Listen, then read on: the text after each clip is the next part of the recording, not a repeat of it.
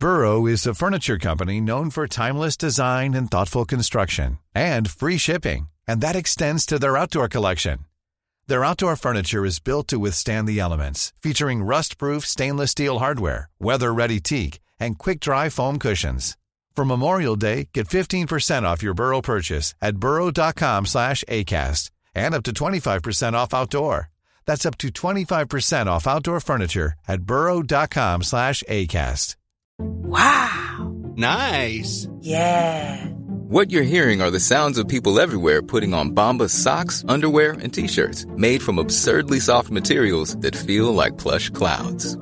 Yeah, that plush. And the best part? For every item you purchase, Bombas donates another to someone facing homelessness. Bombas. Big comfort for everyone. Go to bombas.com/ACAST and use code ACAST for 20% off your first purchase. That's bombas.com/ACAST. Code ACAST. Mom deserves the best, and there's no better place to shop for Mother's Day than Whole Foods Market. They're your destination for unbeatable savings, from premium gifts to show-stopping flowers and irresistible desserts. Start by saving 33% with Prime on all body care and candles. Then get a 15-stem bunch of tulips for just $9.99 each with Prime. Round out Mom's menu with festive rosé, irresistible berry chantilly cake, and more special treats. Come celebrate Mother's Day at Whole Foods Market. The following program is brought to you by your friends at Podcast One. Don't forget to download our new Podcast One app. Now is the chance to use reliable energy to grow your money with the Dominion Energy Reliability Investment. Our new investment product offers competitive returns, no maintenance fees, and flexible online access to your money. Make the reliable investment in reliable energy. The Dominion Energy Reliability Investment. To find out more, go online to reliabilityinvestment.com. That's reliabilityinvestment.com. This episode is sponsored by Schwans.com. What are you having for dinner tonight? Good question. Schwans Home Delivery has a solution for you. Stock up your freezer with high-quality frozen foods like premium meats and sides, delicious ready-made meals, ice cream, and more. No subscriptions, no memberships, just a friendly yellow truck that's been delivering food for almost 70 years. Listeners of this show get a special deal. Get 20% off your first order with code YUM20. Check out schwans.com/YUM for details. What's up, guys? Ryan Satin here with ProWrestlingSheet.com for our SmackDown recap. No, Rocha has not changed colors over here. You don't need to adjust. You don't need to adjust your computer screens, even though that's not really a thing that you can do anymore. But we're here with Vinny Mancuso from Collider. Thanks for stepping in for Rocha today. I am so happy to be here. Everybody else went to Comic-Con, and I was like, I'm staying, and I'm talking SmackDown. That's where the money is. It's SmackDown Live. Yeah, when Rocha said he couldn't be here, I was like, in my head, I was like, oh, Vinny. But then, because Vinny's the only other person really here besides Christian in the office who watches wrestling, and Christian's filming Collider Live. So my first thought was to go to Vinny, but his boss sometimes doesn't like when he doesn't respect it as an art form. Gets involved in the wrestling activities. He's been gone for like a day, and I was like, let's go. Let's talk some wrestling. Let's talk what happened on SmackDown. Yeah, well, let's just do this before he finds out. Yeah, so, he's going to come back, and I'm going to be fired. He's going to come walk around. Vinny, you're fired. But Vinny is also a huge wrestling fan, lifelong wrestling fan. We talk wrestling in the office all the time together, so I'm excited that we finally got him in here for this. So let's see. SmackDown started. By the way, Rocha, usually he has notes and stuff like that. I didn't have time to make notes, so I'm looking at the recap from ProWrestling.net. I'm a big fan of their website, so shout out to Jason Powell. That's who. I just don't want to look like I'm like reading his words like they're my own. They're not notes I did. These are Jason Powell's. But just as a sheet to run down here. I have no notes going off the top of the head. No, good. Attitude Era style. Yeah, you had your coffee. Points. You're good this morning. Points. Yeah, we're good. So it started off with Shane McMahon. Kevin Owens is walking in the door. Shane McMahon stops him there with security. And I could have sworn one of those security guards was that jobber from Raw back in the day. Not back in the day. From Raw a few years ago when they first brought enhancement talent back, and he had all those weird comments that he said before Braun Strowman beat him up. He said he likes big sweaty men. Yeah, that guy. Why wouldn't you bring him back? He was so good at his role. He was better than Ellsworth. Well, at least now we can say that. I was going to say, but I don't know. I feel like enhancement talent like that, like if they do their job well and they don't get in the way, they don't make it about themselves, why not bring them back? It's, Dude, it's a nice little gig for them. See, this is why Vinny and I talk wrestling so much in the office here, because Roka's like so anti enhancement talent, and I'm always like, no, if it's done right and it helps people get things over, like, no, it's good. It helps build people up. I feel like wrestling needs more enhancement talent. I mean, I one of the worst things about modern WWE is they have people like full-time roster people that they just bring out every couple of months just to get their asses kicked. Yeah. And it's like, why don't you just hire a scrawny little man from the local dependent scene, have them come out, Braun Strowman powerbombs them, and then that's it. I feel the same way. It's like, why would you turn your full-time roster into jobbers? You know, why would you hire guys to be jobbers? That seems like, I don't know, it seems unnecessary, you know? So Kevin Owens comes in the building, Shane stops him, and he says, you're not allowed in the building tonight. You know, I'm having the town hall thing where people can air their grievances, but you're not allowed to come. You're disrespectful. You got to go. And Kevin Owens, he leaves, he listens, and you know he's going to come back. In classic pro wrestling fashion. Yeah, it's funny. I can't think of a time in wrestling where an authority figure kicking someone out of the building ever worked. My favorite was, I think John Cena got fired and then was never gone. Like he got fired like 1 week, then the next week he was just back. And the next week he was just back. And the best pro wrestling trope is if you get fired, you just keep coming back, and you'll piss them off so much that they'll rehire you. It's the George Costanza effect. That's it. You're rehired, so you can work for us again. And it's just like, you got me. Yeah, you're absolutely right. And I don't know how you felt about this opening segment, but I just it's strange to me that they're just doing Stone Cold. Well, like it's weird because I like Kevin Owens. Yeah. And anything to get him, in the spotlight is okay with me.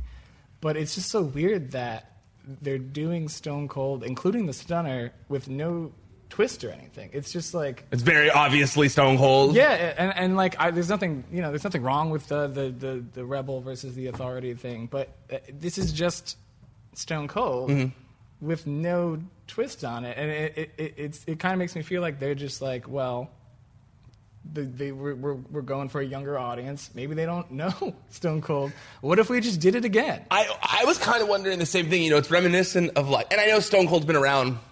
Yeah. Around still, but I was saying the same thing to like with Christian the other day here, and we were talking about how they're going to be making Batman again, and I said to him man, they could at least wait like 10 years, 10 years, 15 years before they do another one. They should have like some kind of time between. And he was like, well, it has kind of been 10 years since they've done like a solo standalone Batman movie, and I was like, that's true.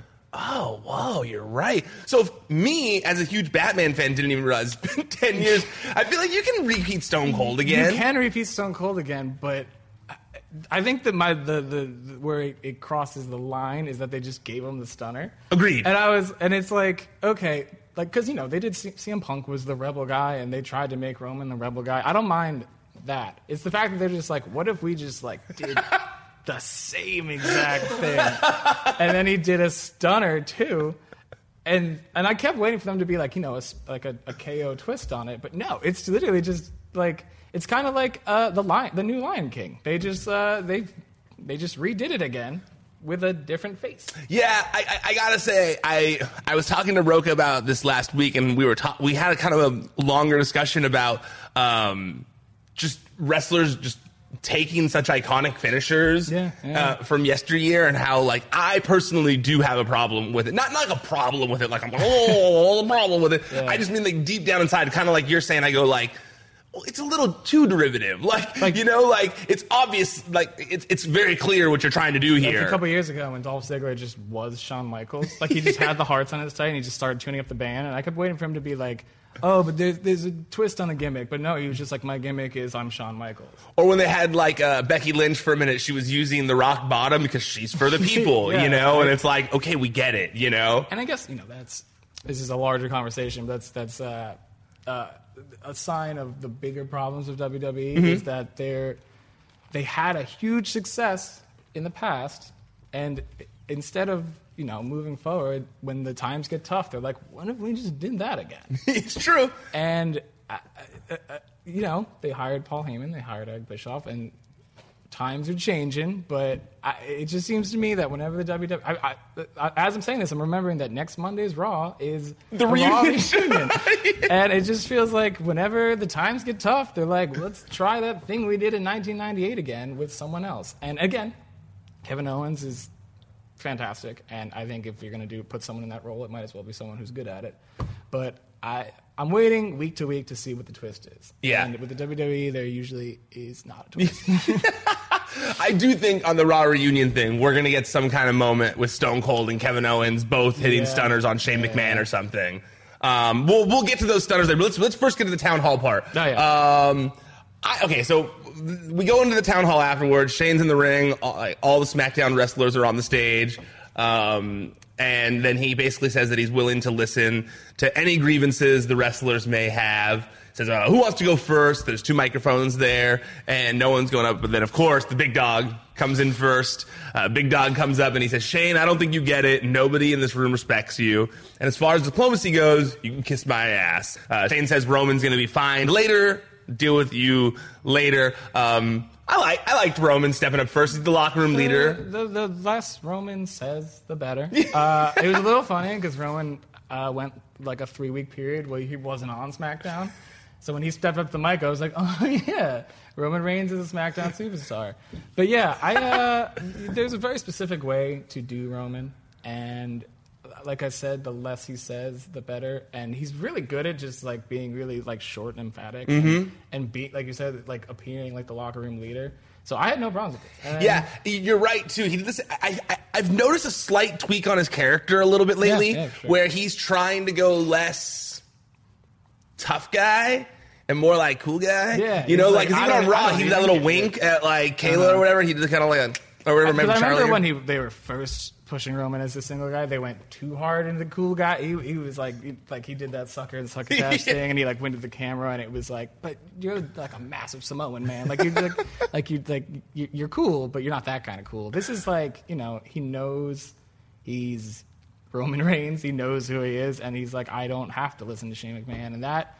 They're like so close to nailing Roman. They're right there, yeah. And like people want to cheer for him, and he came back from being sick, and it was like, this is awesome. And then people were like, but please just don't do that again.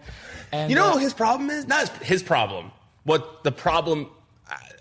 What I see as the problem is he has never really had, in my opinion, like that one opponent.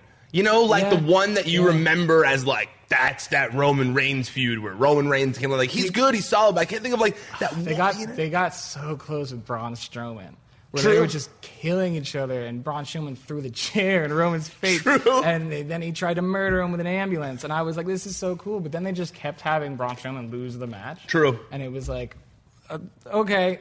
And then that stopped. And I was like, that could have been the defining. And then the other problem is people were like, wow, Braun Strowman like rules. Like, he should be the man. Yeah. So it was almost like too good of a feud where they were like, we love Braun Strowman and Roman Reigns. And they were like, no, you love just Roman Reigns. But it was so, like that to me was like, back in the dark days of Roman Reigns, I was like, man, maybe he is like the man. Like, maybe this is cool. And then it just ended. Yeah, you're right. No, you're right, actually. That's a good point. Braun Strowman was a good feud between the two of them. But at the end of the day, you're right. I think it really did more for Braun at the end of the day. Yeah. Because and then they noticed that, and they were like, we gotta pump the brakes on him being popular. When he was just going around like killing people with parts of the set, it was like, wow, he's like a comic book monster. And they were like, no, he's a lackey for, I think, Dolph Ziggler or someone. He was lackey for everyone for a minute. He just went back heel. It was weird. Yeah. I do hope that with Heyman at the helm now that we're going to get back to that. I feel like if anyone can get Braun back to like that cool apex. Going through the set with Bobby Lashley was like the coolest thing they've done in months. Totally. And they had that cool camera angle, and I was like, the WWE is cool again, and then it just like wasn't the next week. That's Raw. Although this week was cool, though. Oh, yeah, no. This was a good episode of SmackDown. Yeah, this was a good episode of SmackDown. I don't know how much Eric Bischoff was involved at all. I don't think he was. Yeah, that's the thing. Every week, I feel like when something good happens, people are like, thank you, Eric Bischoff. And then like the report comes out, it's like, Eric Bischoff will not be starting until next week. Thank you, Eric Bischoff. And he's just sitting home petting his dog. He's like, you're welcome. Eric Bischoff is very happy to take the credit. Yeah. Okay, so the next, after Roman... Shane calls Charlotte Flair to the mic. Okay, so this is where I started to love this segment. One of the reasons I enjoyed this segment so much overall, because I really did think they did a good job of, like, the heels kissing ass to show that they're heels and doing things that heels should do to get ahead. And I feel like the faces were doing good things to, like, get their characters over, too, because Charlotte comes up and she complains about, you know, makes her sick to her stomach that Kevin Owens would take advantage of his kindness. And then Liv Morgan hits the mic. And I also like, one of the other things I liked is how they played off of Kevin Owens' Twitter post the other day where he used all the pictures of everyone not on the pay-per-view. So I like, with Billy Kidman and Vladimir Kozlov. They all should have been up there. But Liv Morgan was one of the ones on there. So I kind of like that Liv Morgan stood up as one of the only girls that was on there, one of the few girls that was on there. And, you know, she approached the mic. She accused Charlotte of being a phony and got a little bit of mic time. Shane cuts her off and they go back. Now, they didn't book the match there, but we'll see them later. Buddy Murphy gets up to the mic next, which is good. Yeah. We haven't seen Buddy Murphy since he got called up to SmackDown. Best kept secret. Best kept secret. That's not a joke. He's really good. He's really good. They should put him on TV a lot more. And you know what? I really, really, really liked how he was used here because I felt like, you know, they easily could have gone the route of like him complaining that he hasn't been used on the show and, you know, going and kind of siding with Kevin Owens. But instead, like a heel would, he was like, no, boss, totally good with everything you've been doing. In fact, I want to help you more and beat that guy up. Yeah. I thought that was great. Yeah, I feel like they've gone so deep into the realm lately of people being like, I'm not being used right, that the best heel moves to be like, I am being used right. The WWE is smart and know what they're doing. Like, we've all seen that over the years. They've turned WWE into the bad guy. Totally. And to have someone be like, I think the TV show is good and is doing good, people are like, boo, no, it's not. The show sucks. And like that to me is smart. I don't know how smart it is to like point out to the audience that the show sucks, but the way they used Buddy Murphy specifically was very smart. I like that you gotta have if you're gonna have a heel authority figure, which the law apparently states you always must have. WWE law does state this, yes. You gotta have those like slimy crony employees that are like, I think this regime is good. I'm happy. Like I love the transformation of the Revival into like just like corporate, they're like wearing watches and stuff, like, necklaces now because they're like thriving in this terrible environment because they've friended Shane McMahon. Exactly, and I think that's like I think. Strangely enough, this episode, what it did really well was world building. That's what I thought too. Which is not modern day WWE's strongest suit. I felt like there was like a real locker room with like a thriving community, and they like people had factions and cliques and stuff. And I was like, that's the WWE I want. I miss when they like would walk in the back and they'd walk past people like arguing. Totally. Totally. Like the WWE like video game cutscenes where you just like walk. Like I miss that WWE, and this felt like that. It felt like there's actually. I feel like it's evolved where you just assume they go in the back and like fall into a dark hole and that's it. Yep. I like that this felt like there's an actual roster of wrestlers who care about the show and care about their careers and want to do stuff. I always say that to Roka too, that like one of the things that I enjoy about wrestling is when they can make the backstage area feel like a part of the show. Yeah. You know, like when it's almost its own character, kind of like Sesame Street, you know, like where it's like there's things happening like everywhere. Yeah, exactly like Sesame Street, learning life lessons. But I did learn a lot of life lessons watching wrestling. But anyways, and also with Buddy Murphy, you know, I liked with him that, like you said with the world building stuff, you know, if Buddy Murphy, when he comes out later with the whole pack of dudes, if he had just been one of those dudes, it wouldn't have really made sense. That's always the most depressing role. Yeah, when you're just there and no one's explained why you're there. Because even like the Authors of Pain were part of that mob at the end, and you're like, why? Where have you been? And the only thing I could think of was, well, Shane thought, well, those guys were, you know, if I'm trying to make explanations in my head, was that they were also in Kevin Owens' Twitter post, but they're bad guys. So he was like, hey, come with me type thing, you know? But I will say that I just like that because of this, it made sense for Buddy Murphy to be there at the end. And it'll make more sense for him to be booked. You got the sense that there are people in the back who support Shane McMahon, people who don't. So when the Shane McMahon army came out at the end, it was like, okay, these are the people who are happy with the way SmackDown is and are mad that Kevin Owens is complaining about. Correct. All I ask is for simple explanations for things in WWE that make a little bit more sense. Yeah, totally. That's all. I don't ask much of WWE. No. And they give me even less back. A lot of the time. But sometimes all it takes is a simple bit of storytelling. Yep. And this was surprisingly subtle and good. And it wasn't even, it's funny, a lot of times when they do these opening segments, they set up like the main event. Mm-hmm. This set up the whole show because then next you had, what's it called? We got Apollo Crews come up next, and then Zelina steps up and they start talking shit. Set up later in the night. Elias strums his guitar, starts doing his whole thing. Big E cuts him off, and then that whole thing kind of like gets set up for later. So, and they all kind of go backstage. It's over at that point, and then Cesaro, I liked when Cesaro comes out and he starts talking. He's like, "Wait, dude, you're not even on SmackDown." He's like, "No, I'm on Raw." And then he says he wants to wrestle Aleister Black. So we get the Aleister Black rematch, Aleister Black versus Cesaro. Good match, just as good, I think, as the pay-per-view match. It was like a best hits version of the Extreme Rules match. It Absolutely. was a little bit more heavily favored towards Aleister Black, but I mean, I love both those dudes. Both when they were in the ring, it felt like real. Like like a lot of WWE matches feel like a WWE match, and then when you see a match that feels like, oh my God, they're like hurting each other, like that to me is what Aleister Black and Cesaro felt like. Absolutely, definitely. Actually, man, that spot. I also like they played off of the spot, but that spot from the pay-per-view where Aleister Black jumped off the ropes to do the Meteora, and Cesaro caught him on his shoulders and then tossed him up and did the uppercut. That was insane. I don't know why this is like the Braun Strowman situation we were talking about before. Why do you ever have Cesaro say more than 4 words? Have that man come out and lift Braun Strowman over his head because he can do it. You know he can do it. Yep. And the crowd will go nuts. That man does stuff that's like inhuman, which is kind of what you want from pro wrestling. You want the people to feel like they are not human. They are larger than life. And Cesaro, when he talks, especially with his mouthpiece in, you're like, this guy's kind of a goober. And he's got the braces too, because of when he got him like up into his teeth, up into his like went into his face. brain. Exactly. But first of all, I love the little touch that his mouthpiece still says the bar. Me too. It's really nice. I like noticed that during the match, and I rewound it. And I was like, oh. I didn't rewind it, but I definitely went, oh, when I saw it. Sheamus. But they just need to have that man come out and do one freaky thing every match. Yeah, he can do it. It's insane.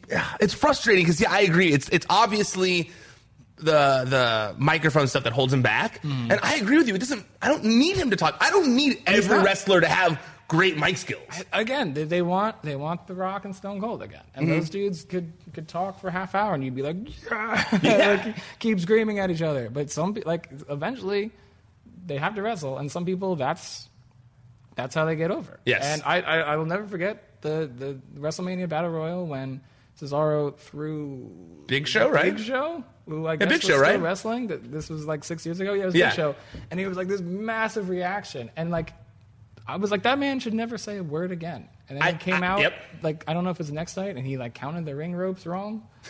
He was like, these 3 ropes or something, or these 3 sides, and I was like, there's 4 sides. Cesaro, learn your geometry. And for years after that, he didn't do anything. I just think there's some people on the roster who are better served coming out, kicking ass, and then going to the back. Well, it's funny too because that's why he's always put in tag teams because they always pair him with someone who they deem as like more charismatic on the mic. Sheamus, Jack Swagger, Tyson Kidd. Honestly, I wouldn't be surprised if they did it with Aleister Black. If they were like, they're a tag team now, and I'd be like, that's badass as hell, but I don't want to see it. Yeah, we can't stick him back in a tag team right away. I hope that doesn't happen. Exactly. Aleister Black wins the match. I loved the finish too. That black mass where he has the thing comes out. It reminds me. I feel like back in the day, people always used to have gum in their mouth. Yeah, all the time. When I was a kid, I was like, a tooth. That's always the craziest thing I've ever seen in my life. Yeah, I still fall for that. It was very old school, and I appreciated it. And you can tell, Cesaro's a trooper. He'll come out and just like get his ass kicked, and it makes Aleister Black look like the coolest man alive. Yeah, and absolutely. I think right now, Aleister Black, after weeks of looking like an idiot, just sitting in a closet. Did you hate all those? Oh my God, I hated it so much. Come Because it would always be followed. It would always be followed by someone just coming out on stage and getting into a match. And I was like, just do that, Alistair. Leave the closet. Get out of that back shed you're in and just come out. And Shane McMahon will put you in a match. It's like, it's cool in paper, him being like, come find me and fight me. It's like, that's really cool, man. But you literally work for a wrestling company. Your job is to fight people. Just put your name on the board. Yeah, Jamie, my co-host Jamie, his whole beef with it was like, Aleister Black never explained where the room was. Yeah. So it was always like, why isn't anyone fighting? I was like, well, you're not saying where you are. You're in some nondescript room. You're in Bray Wyatt's old promo room. There's smoke everywhere. We don't know where Stardust's weird room is anymore. He's not here. It's in parts unknown, and nobody knows where that is. Okay, so then next, Dolph Ziggler lobbies Shane McMahon to let him track Kevin. I left out the best part of the town hall. My apologies. Cesaro comes in and says that. But then when he turns, when we come back to the ring, he turns around, Shane McMahon, Kevin Owens is now in the ring and hits, Shane McMahon does the worst stunner known to mankind. Okay, so, it was like worse than Linda did back in the day. That's not true. So here's the crazy thing. I don't think for a second that they did this on purpose. No way, no. But what it reminded me of immediately was, do you remember the first stunner that Stone Cold ever hit on Vince McMahon? Where it was kind of tough, yeah. And he had to Yes, I do, actually. And I was like, oh, cool.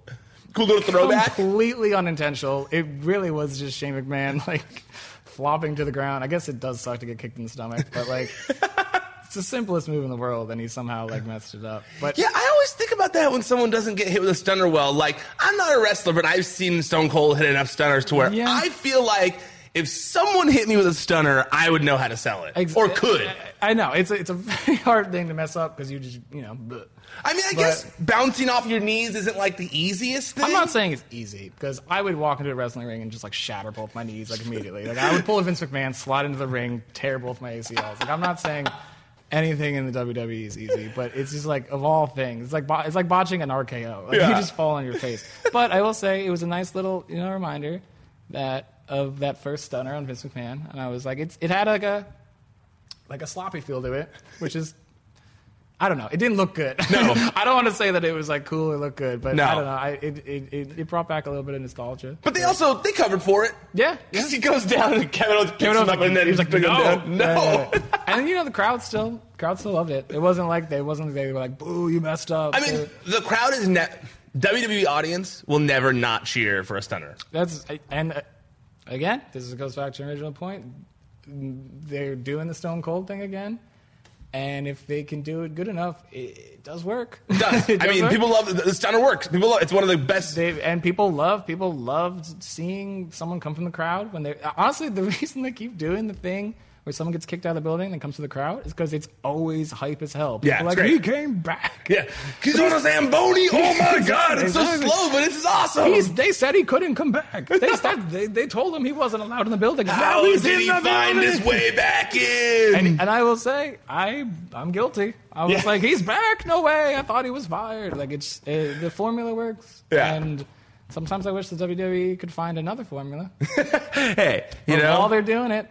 If it ain't broke, don't fix it. Exactly. You don't need to fix it, But it is pretty broke. So then we had Aleister Black versus Cesaro. Then backstage, Dolph Ziggler lobbies Shane McMahon to let him track down Kevin Owens so that they can wrestle later in the night. Shane agrees. Then we get they're talking about how Daniel Bryan later in the night is going to. He's going to make some huge announcement later in the night. So then we get Charlotte Flair versus Liv Morgan. Quick match. But I do think, quick match. I feel like Liv Morgan did what she needed to do to kind of stand out as a singles wrestler. Yeah, man, I actually really like Liv Morgan. She reminds me of Jeff Hardy.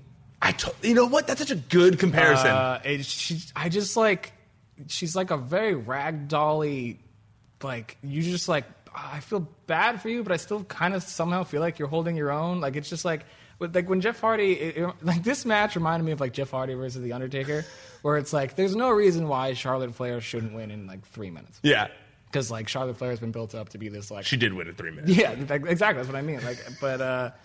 But you were you still kind of felt like Liv Morgan showed enough spirit where it wasn't like a squash. Yes. You were like, that was a match. Liv Morgan got her ass kicked, but it was still a match. And it had a very Jeff Hardy.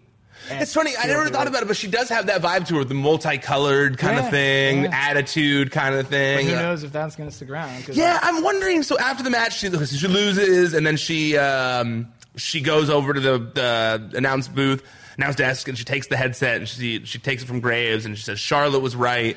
When I come back, I'm going to be real." So teasing obviously like a repackage of sorts. I'm wondering if we're just going to get more of like the Jersey Liv Morgan that we saw when she was still like in NXT, like the Gianna Daddio kind of thing, when she was like yo yo yo, when it had like the yo kind of music and stuff. I really hope not. I don't know what that meant. I'm intrigued by it. I kind of like her character now. I did too. I maybe it just means that she's gonna try harder to win matches. All I want from WWE is a little bit of intrigue. And I was kind of intrigued, and they got me in one match. They got me interested in Liv Morgan, who hasn't been on the show in months and hasn't been without the Riot Squad in years. And I was like, oh, I kind of want to know what she means by being more real. So it intrigued me too. I don't know what it's going to mean, but I was also intrigued. I hope it's not like 5 months before we see her or something like that again. That's the thing. Remember what's I don't even Mojo? Like I knew exactly what I meant. He was in the back with like his face all like X-Men'd up, and he was like, and now they're using him in online videos that are like shot during the commercial. So I hope she's on the show next week. Yeah, I am 100% with you. Like maybe some sort of like hype thing where she's like getting, she's doing something to kind of like get back to her roots or something. Because I was confused because correct me if I'm wrong, but wasn't Sarah Logan on Raw this week or maybe last week? She was on Raw recently, and she also still had the Riot Squad music. And I was thinking to myself, why are they still using the Riot Squad music? So when she came out and she saw the Riot Squad music, I thought to myself, the shakeup was like months ago now. Shakeup does not exist. Yeah, you could have found music by now for Liv Morgan. So I was a little like frustrated at first, and then I was like, oh, they're getting past it. They're getting past it now. But I hope, like you said, I really hope they don't go back to that thing she had in NXT, because it's basically just Carmella. First of all, she would just be Carmella. And second of all, I like her vibe now, and I don't want them to like revert her back to what she was in developmental. I think she really came into her own as part of the Riot Squad, and I'd like to see her sort of. I don't want to just compare to Jeff Hardy, but it's kind of like how Jeff Hardy was still Team Extreme Jeff Hardy as a singles person, but he, did his own thing. Yeah. He wasn't still a tag team wrestler. And I think Liv Morgan's going to have a very Jeff Hardy-like trajectory in a perfect world. I think you're right, too. Let's just hope she doesn't have, like, that weird blue face paint like Mojo Rawley next week. Or, like, get arrested for drugs. No. Bayley and Ember Moon versus Mandy Rose and Sonya Deville. We had, so short match. Wow, it was 1 minute and 35 seconds. Crazy. Which I'm kind of surprised considering they've been pushing Mandy and Sonya so much. Then Kayla Braxton comes in the ring, asks Bayley who her challenger will be at SummerSlam. Bayley's pretty rough on the mic here, I thought, in my opinion. She does this long, Bayley still feels like she still thinks she's in NXT where people just be like nuts for everything. So she does these like long, like waiting for the crowd to cheer, and the crowd just like, say it.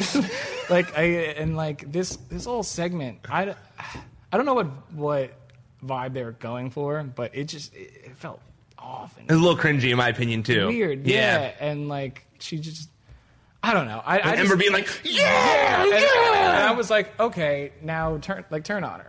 That's what I would have liked. I was like, okay, do something. And then her music just hit, and Ember Moon is still just like, title match. And Bayley's like, title match. Like, it just, I don't know, man. I we've talked about this a lot out in the office, but like, I just really want the WWE to like tell stories again. And all of its main roster all of its title feuds are just like, you want a title shot? Let's do it. Yes. And it's like, why? I don't care. Like, especially with the way they've treated Ember Moon lately. Like, she's kind of just been like getting beat up by Mandy Rose and Sonya Deville. We were saying the same thing. What is her character lately? Why does she have red eyes? Is she a werewolf? Is she what is a warrior goddess? And why, if she is, why does she play video games so much? Exactly. Yeah. Like, I don't think anyone whose nickname is the warrior goddess should be like, thanks for the title shot. Me neither. And then, like, hopping around. And then, like, pulling out her Switch backstage and, like, sitting in the corner. Like, the Eclipse is the coolest thing I've ever seen in my life. But that your character can't be, I have a cool finishing move. Like, I completely agree. She comes out, her entrance is so cool, and then she's just a person with red eyes. Mm-hmm. And it's like, why do you have red eyes? What's your deal? And yep. It just, I don't know, they build to these pay-per-views where all the stories are like, I kind of want that title. And they're like, I respect you, but I want the title more. And it's just like, I don't know, none of these people feel like they should be fighting at all. And it's just like, why should I care if the characters don't really care that much? Totally. No. Although it is the one positive is it is a fresh matchup. It's not, agreed. It's not, Charlotte versus Becky Lynch. Agreed. But I don't need, like I would prefer a better story than a fresh matchup. Yeah, no, 100%. You know? And, I don't know what vibe they were going for, but it was not achieved. Especially for SummerSlam. Yeah, this is like your second, third, not counting the Saudi Arabia shows, which are the biggest shows of all time, but it's the second biggest show of the year. As good or better than WrestleMania. Yeah, equivalent. I just want some. I want, the word is feuds, and none of them feel like they're feuding. They just feel like we will have a match at this date. Absolutely. Like, see you there. Yep. No, totally. And I hope they amp things up in this eventually. We'll they have when's SummerSlam? Like a couple of weeks away? It's like August 10th, 11th, something like that. Oh, wow. Yeah, so still got a few weeks away. Hopefully something happens in between. Agreed. So then we got Nakamura doing a backstage interview. Ali approaches him, just says, "So I want to say congratulations, champ." Did you like that? Okay. The match itself, if they have a match, that's dope. They're awesome. Fresh matchup. Yep. I kind of I thought it was cool that Shinsuke said chaos because people would be like, "Oh my god, that's the thing from New Japan." Totally. But the exact same thing I just said. Shinsuke Nakamura won the IC title because he walked up to Finn Balor and was like, I want that belt. Now he's the champion. Ali walks up and he's like, they've been doing vignettes for weeks where Ali's like Batman in the streets. And he's like, I will fight for justice. And then he shows up and he's like, you want to have a match? And that's going to be the start of the feud. And it's just like, how hard would it be? Shinsuke is such like a great, slimy heel. He's so good at being like a cartoon villain. How hard would it be to have him been doing something nasty? Ali shows up like the superhero that he's portraying him as. Nice person guy. How hard is that to do?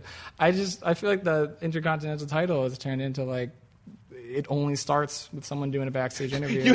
You can only get an Intercontinental title shot if you interrupt someone's backstage interview. It's like the opposite of the 24/7 title. There's a very short window, and if you're the first person to walk up, boom, you're the number one contender.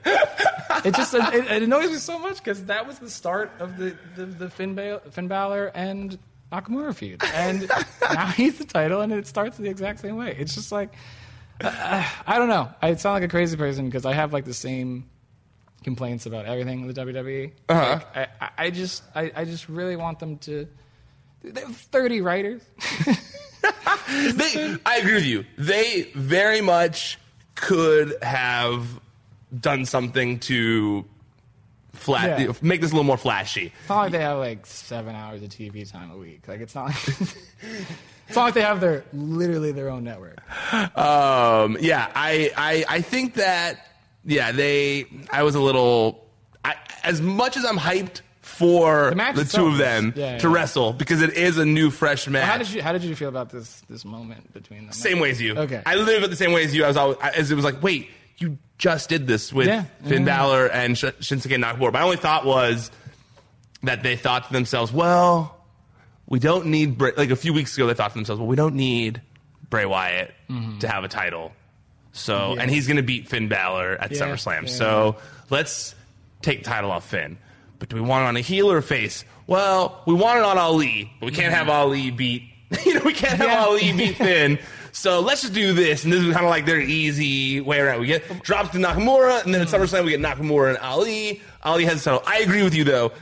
As a start to things, is lazy. Yeah, and again, exactly like we said before, they have like 4 or 5 weeks, and the feud itself is exciting. I think it's going to be dope, and they have time to turn it into something other than let's do it at SummerSlam. Like, we'll see. I with all things WWE, I'm like, well, they still have time. They still have 2 weeks. It's the go-home show. Maybe they'll do something cool. It's the pay-per-view. Oh, no, now it's 8 o'clock and it's over. It'll all reset after this pay-per-view. WrestleMania is in 4 months. So we'll see. I still haven't gotten used to the switch of pay-per-views starting at 4. Oh my God! Oh, I'm from. And you're from the East Coast, so it's even weirder for you. So it's so weird getting home after work and Raw has started already. I don't like it.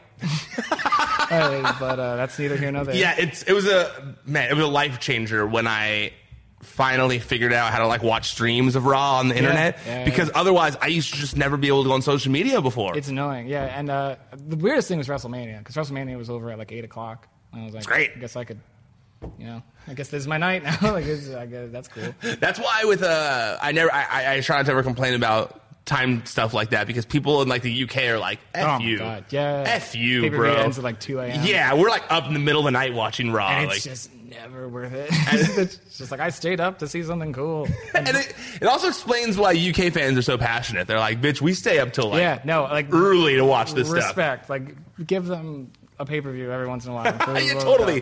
Give the UK people a pay-per-view, for God's sake. I'll stay up. I feel bad for them. Or I guess I'd wake up early. Whichever it is, we'll do it. Yeah. Just give them something. Exactly. So then next we had New Day come out. Big E and Xavier Woods. They basically all three talk about all being champions now. And basically they didn't care what Daniel Bryan and Rowan were, or Daniel Bryan was going to announce, so they came out first to kind of like interrupt him. So then Daniel Bryan comes out and he just glares at New Day with a microphone in his hand, and then he turns around and walks backstage. And then they're like, what? They're like all confused. They're like, you're not going to say anything? And then Daniel Bryan comes back out like a minute or two later, stares again, looks really intense, then walks back. They're confused. Same thing, comes back out, only this time he drops the mic. There's like a mic drop without saying anything. And I loved when Xavier Woods said, how are you going to do a mic drop without saying anything, like all loud? Yeah. And then Daniel Bryan goes to the back. So we still don't know what his announcement is going to be. Then Samoa Joe comes out to talk shit. Then Elias comes out next, which... Elias with theme music. I was just gonna say that. You hear the drums so much that we don't even recognize his theme music. Yeah. And he's like a main character on the show. It's funny. Like, why not just do the strum at this point? Because it's more recognizable. You heard like no reaction. People were like, oh, like, is this a new character? No, it's just Elias. 100% thought it was a new character walking out. Was very confused. And then Randy Orton comes out. Good old RKO, and then, more shit talking. Randy says he's not going to do the 6-man. They goad him into it. Then they have the 6-man match. The 6-man match ends with Randy Orton hitting the RKO on Kofi Kingston, pinning him for the 1, 2, 3, which I feel like is a good sign that we're going to be getting Kofi Kingston versus Randy at SummerSlam.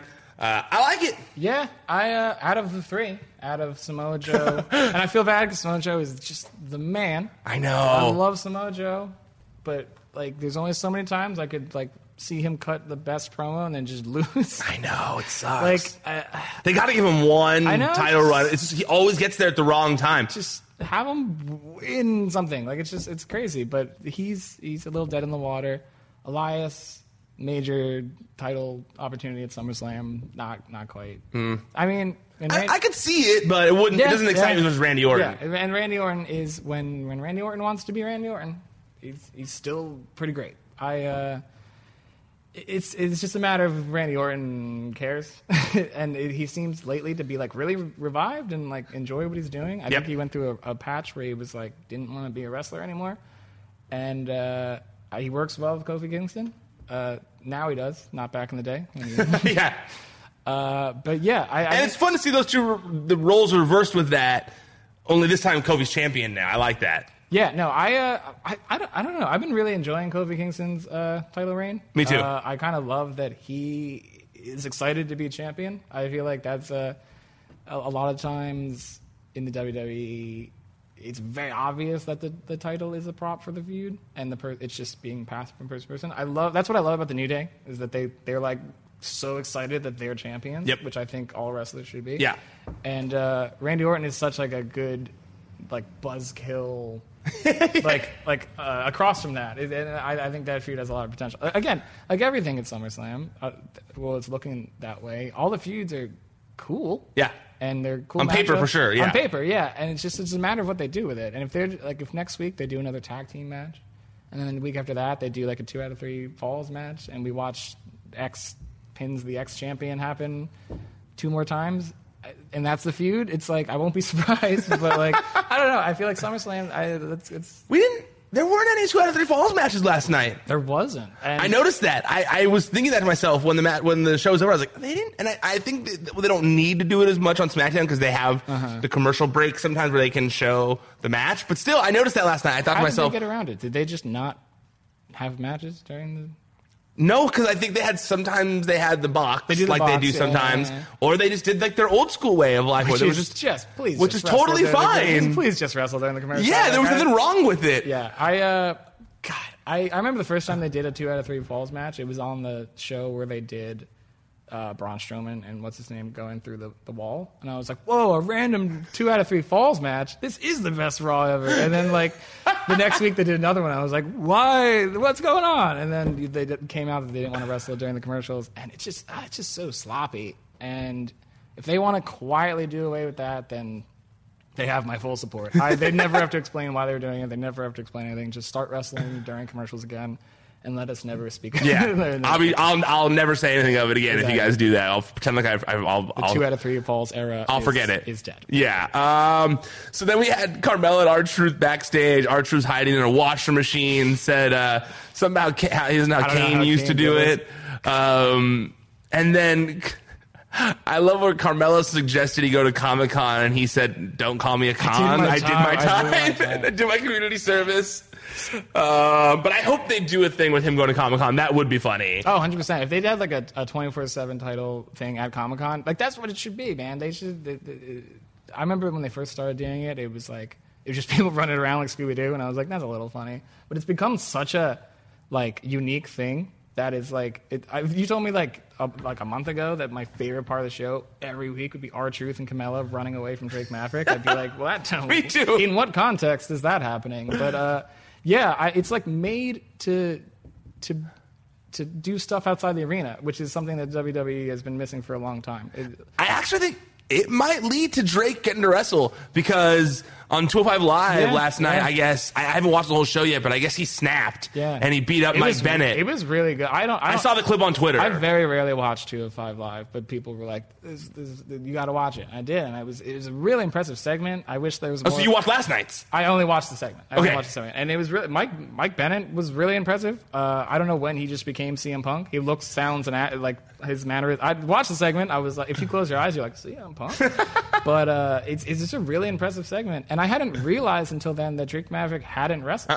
The only time we've seen him wrestle is when he challenged for the 24/7 title and lost in like 1 second. Yeah, I hadn't realized that. And if they smoothly transition him into like an actual wrestler, which he's very good at, he's just an all-around very talented dude. Well, I saw he did a promo too in the show after that, and where he said like, "You have to wrestle me." I think they're gonna wrestle next week. I hope that they let him wrestle for real. I know, and not like that R-Truth match. I know that's like the danger of it. You feel like they've turned him into such a punchline, which he's so good at. Yeah, he's great at it. He's so good at it that it's like when he announces a match, you're like, God, I hope it's not like a joke. Like if they have like a real 12-minute match, perfect. And I really hadn't realized that he had not wrestled since he's been on the roster. Yeah, he's just peed his pants. And you know what? When he was spud in Impact, he didn't like. He had that time where he wasn't like wrestling regularly, and it built up to like that cage match against EC3. And then it was like really serious, and that's when he had like a real good serious turn. That was like a really good match. So I don't know. I think they can get there with him. So I'm excited to see where they go with it. Okay, so we also had, we're getting run out of time. We're getting low on time, but speed round, this is easy to speed through here. We had the Iconics versus the Kabuki Warriors. I just want to say that as much as I rolled my eyes at this finish where they just rolled out of the ring and left, even though it's classic heel stuff. Because I did want to see a match between these two teams. Like I was excited for that. Yeah. Billy Kay is just so entertaining. Oh my God, I love the Iconics. Yeah, and I think this is the way they had to do it because there's really no realistic scenario where the Kabuki Warriors don't just rip their spines out of their. Fair. Like they had to do something to keep the titles on them.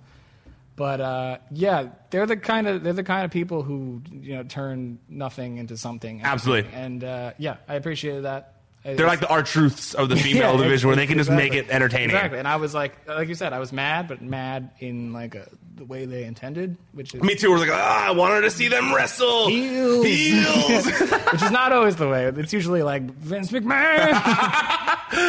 And then next, another short match: Andrade versus Apollo Crews.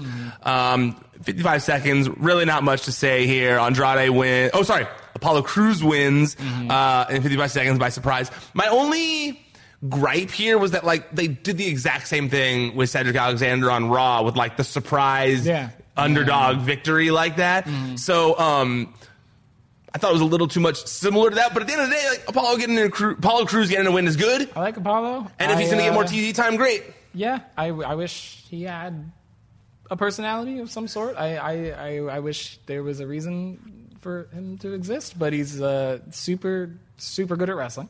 And I feel like he has more personality if he were given an opportunity. Well, that's what I mean. I also think he'd be better as a heel. I remember when he was in Titus Worldwide, which, rest in peace, Titus Worldwide. Worldwide. Exactly. It was so. I was like, they're giving 3 people that aren't on the show. That is a gripe for like 5 months ago. But yeah, I think whenever he's given the opportunity, he's like a really, really likable guy, and but he just sort of comes out, does his incredible stuff. He's like the opposite of Cesaro, where I'm like, just give him a little something. I'll ask for a little something. Just give him a little thing. Yeah, let him do something. Yeah. I agree. I like Apollo. I hope that they're going to start using him more. Disagree about something. No, that's what Roka's usually here for. That's why I have Roka on the show. We disagree usually on everything on the show. Fair. Yeah. Then we got Kevin Owens versus Dolph Ziggler. It was what it was. They wrestled for a little bit. Then Shane McMahon leads this big posse out. We had Nakamura, B-Team, Drew McIntyre, AOP, Shelton Benjamin, Buddy Murphy, Andrade. Murphy. I had Andrade next, and I threw them next to other. Elias, Samoa Joe, and Cesaro. Ziggler hits the zigzag, but it doesn't matter. And then Owens hits the stunner. Also, a bad stunner, that the sell of it, not his, but the sell of it was like, what the guys? And Dolph's like the best at selling. I was like shocked. Yeah, of all people, I thought he'd do the backflip. Me too. He'd rock sell that one. I don't know. Maybe when the only constant is Kevin Owens, maybe it is Kevin Owens' stunner. I don't know how you do a bad stunner, but if you can land, my whole thing is always like landing on my butt without fear. Yeah, when he did one on the floor, I was like, I don't know if I would agree to that. Would hurt. Yeah, that would hurt. And then they pull. There's a whole thing. Shane pulls Kevin Owens out. Owens then gives another stunner to Shane. This one was better. You could tell Shane wanted redemption. This was the one on the floor, too. Yeah, this is the one on the floor, but would have hurt, like we just said. And then he just hightails it out of there. You can tell everyone chases after him, and you can tell that they like kind of had a few minutes to spare. They're like, oh shit, we gotta waste time. They keep doing that. Yeah, I know. And I feel like if I was on the productions end, I don't know. I mean, I don't know the rules of network television are. I'm not really well versed in that. But to me, it almost feels like it would be better if they went out of time. Like, not obviously. Like overtime or undertime? Like, they can't go overtime. But it would almost feel better to me if in the middle of all that, they went long and the show had to end. Me too. And for it to end 2 minutes early and then for them to be like, and then the things they do. Because you're right. I like the whole chaotic vibe of him running away. If it had just ended with Kevin Owens running out and like, we gotta go, everyone, blah, blah, that would have been great. That to me feels like a better show. It feels like, this is chaotic and they're running. There's wrestlers. Shane McMahon is coughing for some reason, and but the things check our social media to find out who I am. That's all you gotta do. The things they do to fill the time never work. It's usually a promo with one of the McMahon. Yeah, exactly. Yeah, and it's just like, and the crowd is like waiting for like a climactic moment, so the crowd's always super quiet, and then like they always have to hit someone's music randomly. It's just it's so awkward, and that's the end of your show. Like that's what's gonna. Like, Yeah, well, this one was awkward because it was Shane going, what was he saying? He goes, he's gonna pay. He's gonna pay. And then he shoves a woman. Does he? Well, because he didn't shove a woman, but you had Kayla sticking the mic in his face, and he was like, "Ugh," and shoved her arm out of the way. And I was like, well, don't do that. That's a girl. Becky Lynch took the end of days, and anything's possible these days. Shane McMahon's shoving women all over the place. I was actually surprised more people didn't point that out on social media. I don't think it should have been an outrage thing, but I was like, whoa, heel maneuver there. I didn't even notice. I thought the show was. I also liked in some of the moments where Drew McIntyre was just very much in the background, not carrying in a lot of the shots of these big groups of people. Drew McIntyre is another one who should never be a lackey. That man, he's just a Viking man. He's more powerful than all those guys put together. Exactly, yeah. And so I kind of get the vibe that he's kind of getting over being the lackey, Shane McMahon, and he's gonna have a big moment, hopefully. I like the way you think. All right, we're done here, everyone, but thank you for watching. Vinny, where can people find you on social media? I am at Vinny Mancuso 1. Oh, yeah, it's right there on the screen if you're watching on YouTube. Right there. And you guys can find everything that he does at Collider as well as lots of good stuff there. Also visit Collider.com. Collider.com. We got to plug that, so at least if I get in trouble for bringing him in here, I'm like, hey, no, we plugged Collider a bunch. And you guys can find me. I'm at Ryan Satin on social media. It's at Wrestling Sheet for the site and all the shows. ProWrestlingSheet.com. That's where you can find all the top stories in the world of professional wrestling throughout the week. YouTube.com/C/Wrestling Sheet. That's where all the videos are at. If you're listening via podcast and you want to watch our faces while we talk about these things, you can do that. YouTube.com/C/Wrestling Sheet. While you're there, make sure you like and subscribe. Leave comments. I read them all. I respond to the good ones, but I do read them all. So please leave them there. And if you just want to listen via podcast while you're driving or working out or cooking or doing whatever, just go on your favorite podcast platform and search Wrestling Sheet Radio. All right, that's it. We're done. Officially tapping out for now. Until next time, stay out of the dirt and keep your eye on the sheet. ProWrestlingSheet.com.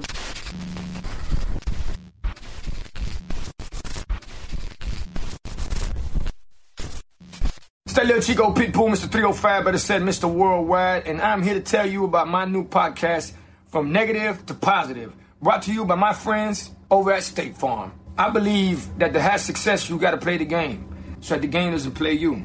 You know, the biggest risk you take is not taking one. It's very important that you make sure that you make the most out of your money, especially when it comes to insurance. State Farm offers surprisingly great rates. They have great agents standing by helping you personalize your coverage. All this is backed up by award-winning, easy-to-use technology. It's a great price with an even greater service. When you want the real deal, like a good neighbor, State Farm is there. This episode is sponsored by Schwans.com. What are you having for dinner tonight? Good question. Schwann's Home Delivery has a solution for you. Stock up your freezer with high-quality frozen foods like premium meats and sides, delicious ready-made meals, ice cream, and more. No subscriptions, no memberships, just a friendly yellow truck that's been delivering food for almost 70 years. Listeners of this show get a special deal. Get 20% off your first order with code YUM20. Check out schwans.com/YUM for details. Mom deserves the best, and there's no better place to shop for Mother's Day than Whole Foods Market. They're your destination for unbeatable savings, from premium gifts to show-stopping flowers and irresistible desserts. Start by saving 33% with Prime on all body care and candles. Then get a 15-stem bunch of tulips for just $9.99 each with Prime. Round out Mom's menu with festive rosé, irresistible berry chantilly cake, and more special treats. Come celebrate Mother's Day at Whole Foods Market.